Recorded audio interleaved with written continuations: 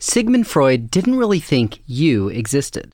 Freud is probably best known as the founder of psychoanalysis, which, unlike psychology or clinical psychology, really questions the subject, really questions this idea that there is an immutable subject, that you are right there where you sit, that there is a certain kind of immutable identity or interiority to you.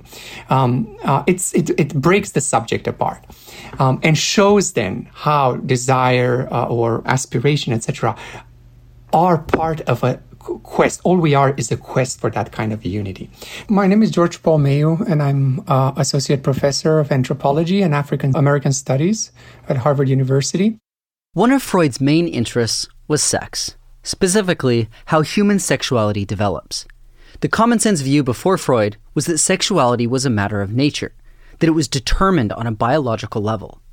But in his 1905 text, 3 Essays on the Theory of Sexuality, Freud proposed that when it comes to our sexual desires, nurture matters too. One thing that strikes me as so resonant in Freud's 3 essays is this persistent questioning of the sexual. Is there something that can be called sexual? Is there some sort of an essence, whether in the subject, in our relations, in our desires, that is distinctly sexual? Or is the sexual but a label for something that is much more amorphous, much more ambivalent, not readily able to pin down, something that is not readily identifiable, if you will? Freud looked at childhood to understand how sexuality develops. Freud said that what we would discover if we pay careful attention at how infant sexuality is continuous or central to the production of who we are as sexual subjects in adult life is that instinct, or what we call the drive, is always already composite. That is, there is no such thing as one instinct, i.e., so-and-so is a heterosexual, I'm a homosexual, so-and-so is a bisexual. There's always a certain kind of multiplicity to it. That composite instinct never goes away. Welcome to Writ Large, a podcast about how books change the world. I'm Zachary Davis. In each episode, I talk with one of the world's leading scholars about one book that changed the course of history. For this episode, I sat down with Professor George Paul Mayu to discuss Sigmund Freud's 3 Essays on the Theory of Sexuality. Now, he was born in 1856 in Freiburg, which was then part of the Austrian Empire. When Freud was young, his family moved to Vienna. He studied medicine and neurology at the University of Vienna. Freud lived in Vienna for most of his adult life. In 1886, he established his clinical practice, where he pioneered a new theory and therapy he called psychoanalysis. The goal of psychoanalysis is to treat mental health disorders by looking at the intersection of the conscious and unconscious mind. Through his clinical practice, Freud established theories on how the human psyche develops and behaves. He wrote many books and essays where he expanded on these theories. Some of his most famous works include The Interpretation of Dreams, The Psychology of Everyday Life, Civilization and Its Discontents, which we covered in another episode, and 3 Essays on the Theory of Sexuality. And his work covered a very wide range of topics. Probably the best known among these topics are his theorizations of the unconscious, repression, and sexuality, especially the notion of the libido that he developed in the 3 essays. How did people think about sex before Freud's more, I don't know, is it fair to call it a medical kind of examination? I do think that the patriarchal family, heterosexual family, does become an important normative ideal in this context. At the same time, if one were to tap into the archives of city life, let's say in Vienna or Berlin or London at that time, I'm sure one finds a very rich kind of a set of sexual landscapes, if you wish, with certain areas in which prostitution takes place, certain brothels in which same-sex relations are possible, in which various forms of transgender subjectivity become possible, even if not necessarily legitimate under a certain kind of normative order. Doctors and researchers were curious as to how these non-normative sexualities and genders developed. As they began to study sexuality and gender, sexology and the sexual sciences took root. You see, the sexual science that became so prominent in the second half of the 19th century itself tried to make sense of this growing multiplicity, complexity, to categorize it, to get to its interiority. Just what's the seed of truth behind the prostitute, behind the homosexual?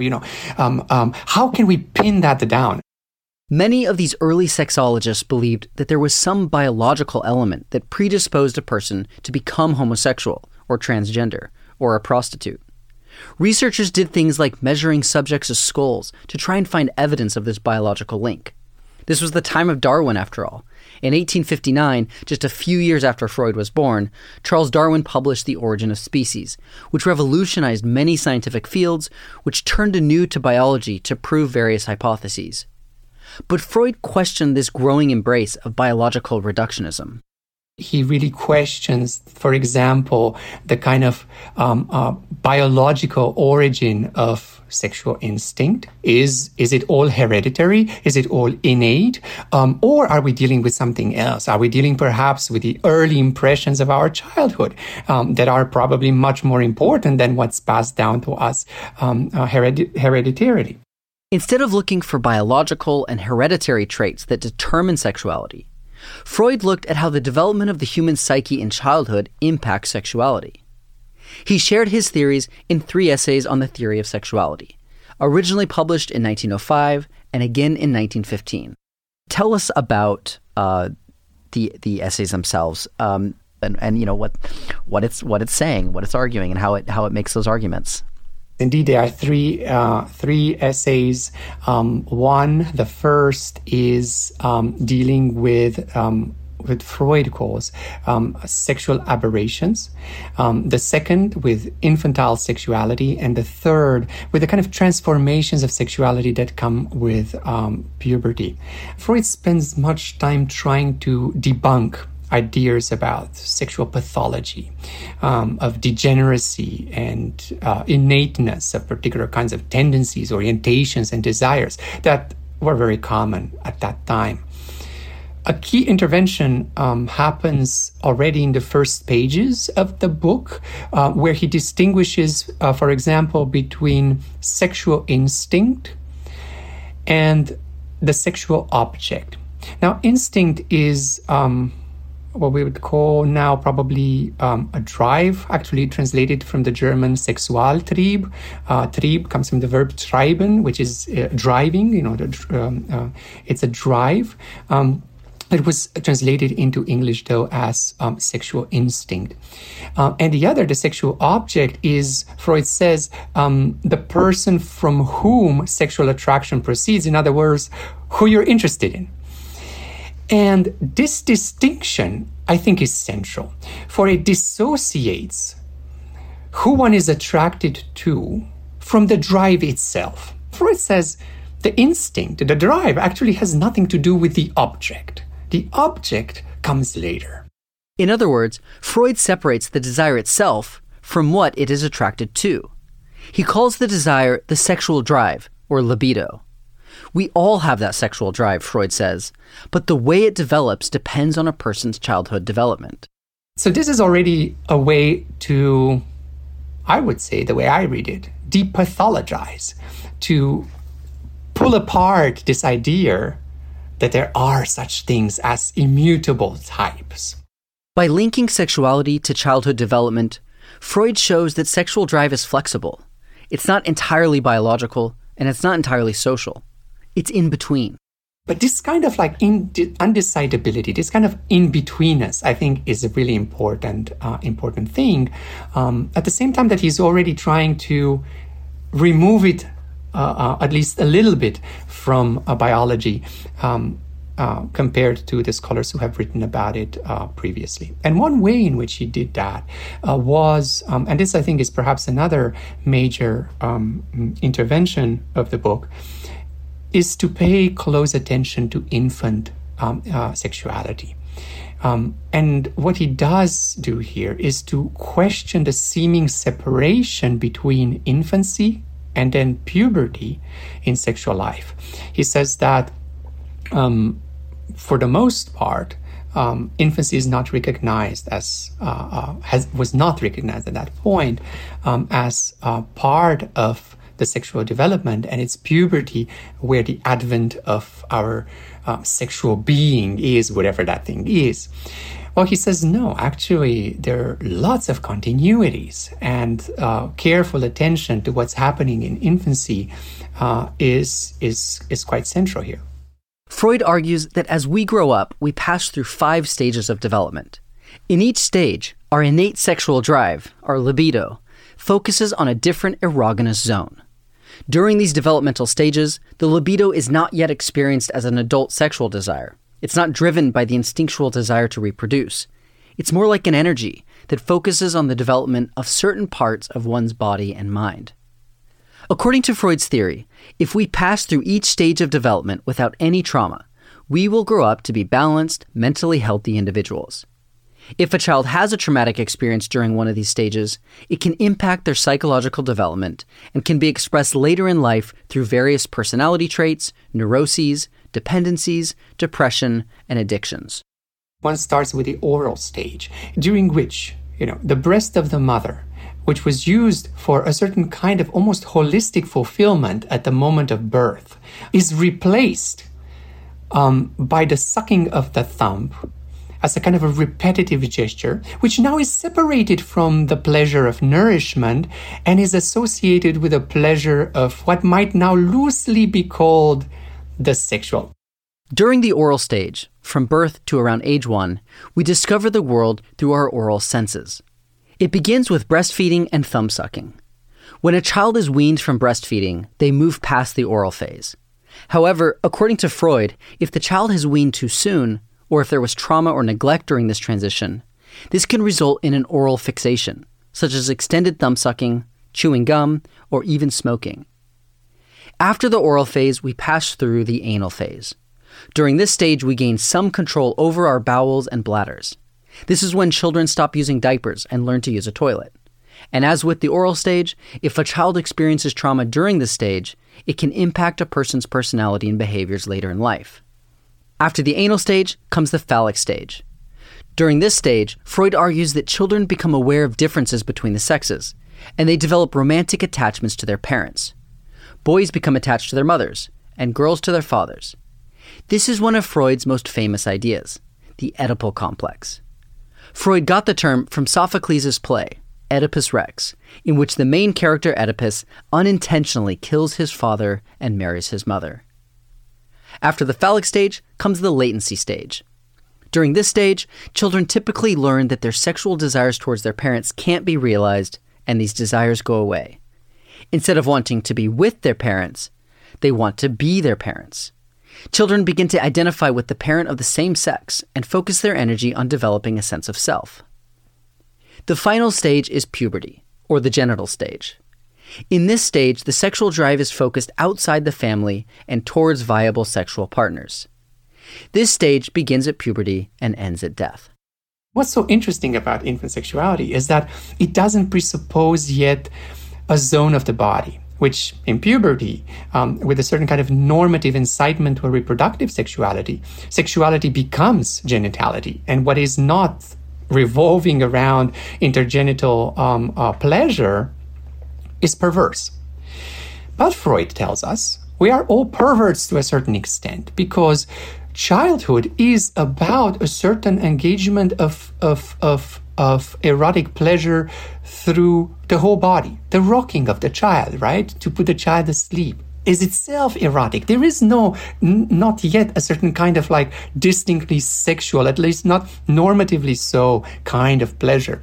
The point is to acknowledge these multiple polymorphous erotogenic zones, that the body is itself, the palms, the sight, the kind of like lips, themselves are sources of erotic pleasure. And it's not that we abandon them, he says. This is in a third essay in the book. It's not that we abandon them. Foreplay is very much still about the engagement of all these multiple erotogenic zones.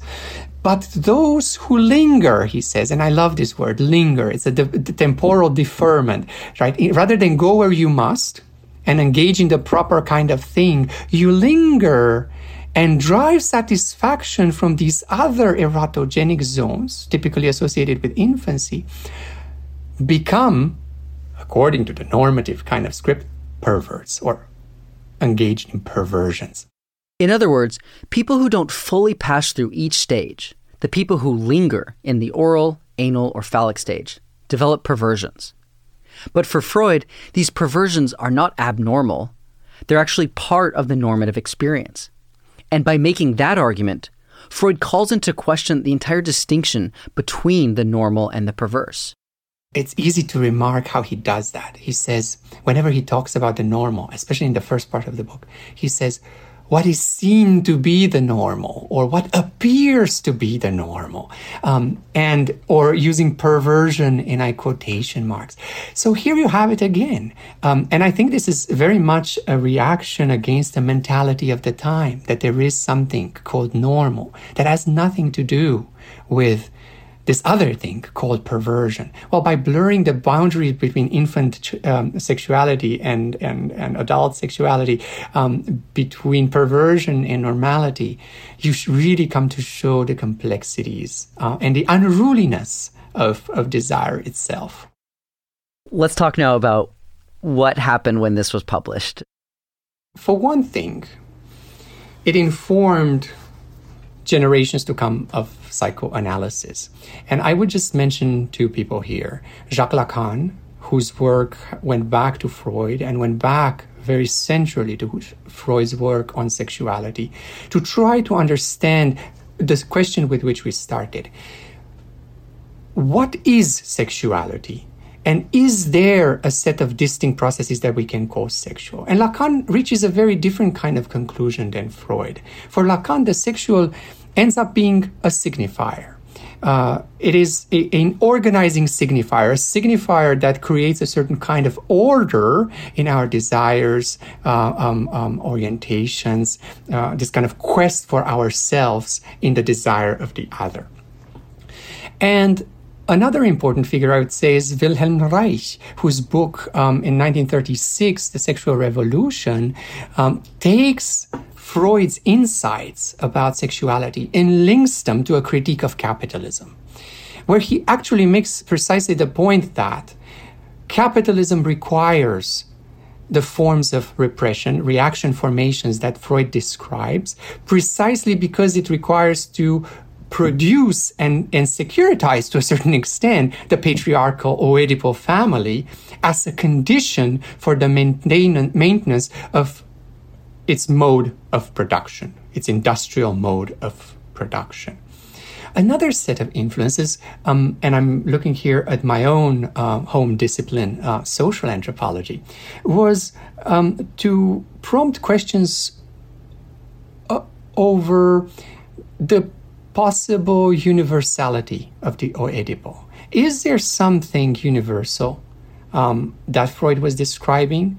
Precisely because Freud is not very explicit about this.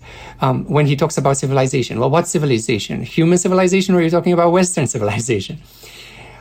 Or is this a very particular kind of argument? So you have people like Margaret Mead, for example, in the interwar period in the US, who became a famous public anthropologist, going to Samoa and studying adolescence and asking herself whether youth in Samoa undergo the same kind of Sturm und Drang, the same kind of turbulence in adolescence as young people do in the US. and coming to the conclusion that that's not at all the case, that it is a cultural construction of adolescence that generates these paradoxes. A probably more complex work, it was done by Bronislaw Malinowski, who was at LSE at that time, also in the interwar period, who went to the Trobriand Islands to look at whether or not the Oedipus is something one encounters there. So you take presumably here, you take a very different culture than your own, and you try to examine a certain kind of hypothesis. And what was interesting about the Trobriand Islands was that the Trobrianders were matrilineal and did not recognize the role of the father in sexual reproduction. Well, did not recognize, well, it's a different ontology of reproduction, where spirits would bring about the fertilization of reproduction. So in that context, the father did not necessarily play the central role that he would play in the Oedipal concept. Hence, there is no Oedipal concept. So there is a lot of this very interesting work. Much later, though, I'm talking here 1970s and on, I do think that this work, Freud's work, was very central to the production of what we come to know as queer theory, especially with the publication of Michel Foucault's History of Sexuality. Now, Foucault is very critical of psychoanalysis. He says that the whole stuff about repression is nonsense, because what you see in modernity is not repression, is incitement to discourse. We should confess. I think there's a different understanding of repression here. But Foucault, like Freud, makes a very important move, an analytic move, a move that has to do more with the aesthetic of his writing than with anything else. In order to understand why sexuality is so central to contemporary politics, modes of subjecthood, etc., we need to decenter it. We need to, let alone put aside those ideas that, it is about how we have sex or what we desire and fantasize. It's about politics. Now, Freud already did something quite similar by using contradictions, using ambivalence, using this kind of enervating rhetorical technologies to question whether or not there is something inherently sexual. And I think that a lot of the legacy of the book, I am, for example, teaching this book, and I think it's very important for students of sexuality to pay close attention to it because of the importance of its insights and methodology to contemporary sexuality politics. More than ever, we need this kind of decentering of sexuality in a world in which both conservative politics and liberatory kind of claims to rights reinforce sexuality as an immutable identity, as almost like the core defining element of subjectivity, and puts in it kind of like overburdens it, as it were, with the radically transformative potentialities, whether for the good or the bad. Freud's writing on sexuality also attempted to provide insight into how homosexuality develops. Since he believed in the separation of sexual drive and the sexual object, he saw homosexuality as a potential deviation from typical sexual development. I think that unquestionably queer theory has emerged from a set of very mundane practices. The underground kind of clubs and bars and sex clubs, the back alleys, in which a certain kind of queer culture or counterculture was possible in a context of, we're talking 50s, 60s, heavy policing of queer bodies. So the idea was that one had to embrace what Freud calls perversion as a source of life. How, by engaging in something allegedly perverse, can we imagine other kinds of worlds? Before the 1990s, New York City was a place where these imagined worlds actually existed. For example, the fact that people from Manhattan and from Brooklyn and could mix together and engage in anonymous sex in a way in which class and race and social standing mattered way less, if at all, in a context of anonymous encounters, than it would in everyday life in the city.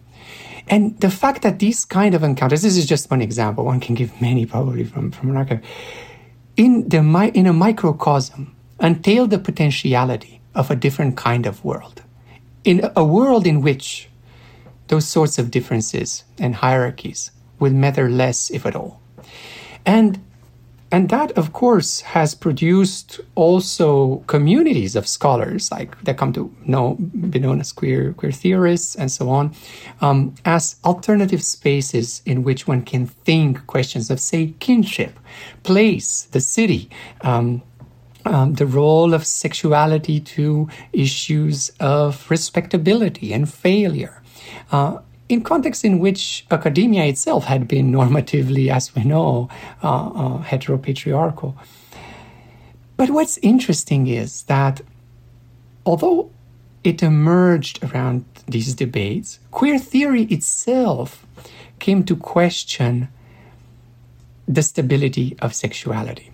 Now, here is a key paradox of queer theory. It emerges around certain set of seemingly mutable sexual identities, but it comes to realize that any kind of deep critical thought has to question the sexual as immutable and has to question identity as a mode of political organization or expression, etc. And in doing that, queering, now queer theory is much more about the act of queering than about, self-identifying necessarily queer people.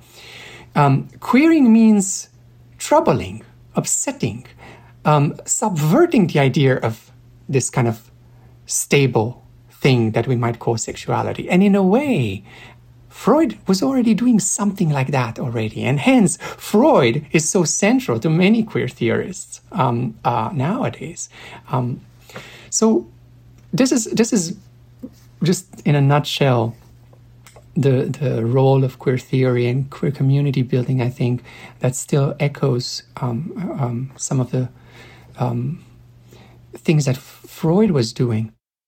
Where are we at culturally in our approach to sexuality? What have we learned about this mysterious thing that is nature and nurture and, politics and body? Take us to where we are today. I think one thing that we're getting better at is the study of the normative, and understanding a certain kind of understanding of why and how in late capitalism and the contemporary global order, normativities are produced by investment in something called sexuality. And we have scholars and graduate students working all across the world paying attention to processes in which, for example, the state tries to securitize the sexuality, the nativist sexuality of its citizens, this kind of utopias. And you see this in ethno-nationalist movements across the world. The foreigners bring us threatening sexuality. If only we let foreign homosexuality in, it's going to destroy our children. Or the reverse, a certain kind of queer liberalism that we see now in the Netherlands, for example, or France, where if only these immigrants come with their conservative sexual practices, and the US, plenty, all the kind of achievements we have acquired in sexual liberation are going to be lost. So we have better and better conceptual tools to question this growing globalized centrality of sexuality as a category of belonging, citizenship, a market, production, consumption. At the same time that we see a growing reinvestment in the sphere of sexuality, in politics. And one trend that to me is a bit worrisome is that we're not just talking about conservative, about radical right politics, investing in this narrow understanding of sexuality, but growingly what is seen as liberal left politics itself perpetuates this fetishization of sexuality. And one then needs, as a political act, to go to a text like Freud, to go to queer theory and ask what kind of more more encompassing, more radical politics and possibilities are thrown out the window by this commitment to a narrow notion of almost immutable sexuality as sexual identity. At a time when the scientific community was looking to biology for all the answers, Freud focused instead on the external factors that shape a person's development. He plunged into the mysterious depths of the human psyche and laid the foundation for modern psychology. And by questioning the nature and development of sexuality, Freud opened up new ways of thinking about what is normal and what is perverse. It has offered a certain kind of basis, a reassurance for things such as gay rights activism in the early second half of the 20th century. This very simple idea that perversion is not isolated to types, but it is a condition of possibility and an inherent part of whatever comes to be called the normal. In other words, we're all perverts. This simple recognition worked to depathologize, has had the potential to depathologize, for example, same-sex relations. But the idea that there is no such thing as homosexuals and heterosexual, but we're somehow all bisexual and there's a certain kind of continuum of more or less, it's itself an attempt to denaturalize this kind of sexual typology that was influenced by the kind of questioning and troubling and unruly writing, if you will, of someone like Freud. Writ Large is produced by Jack Pombriant, Liza French, and me, Zachary Davis. Script editing is by Galen Beebe. We get help from Farron Dew. Our theme song is by Ian Koss, and our branding is by Dan Pecci. We're a member of LitHub Radio. Writ Large is a Lyceum original production. You can find us on our website, writlarge.fm. There you'll find transcripts, links to the books we discussed, and more information about today's guest. Thanks for listening. See you next time.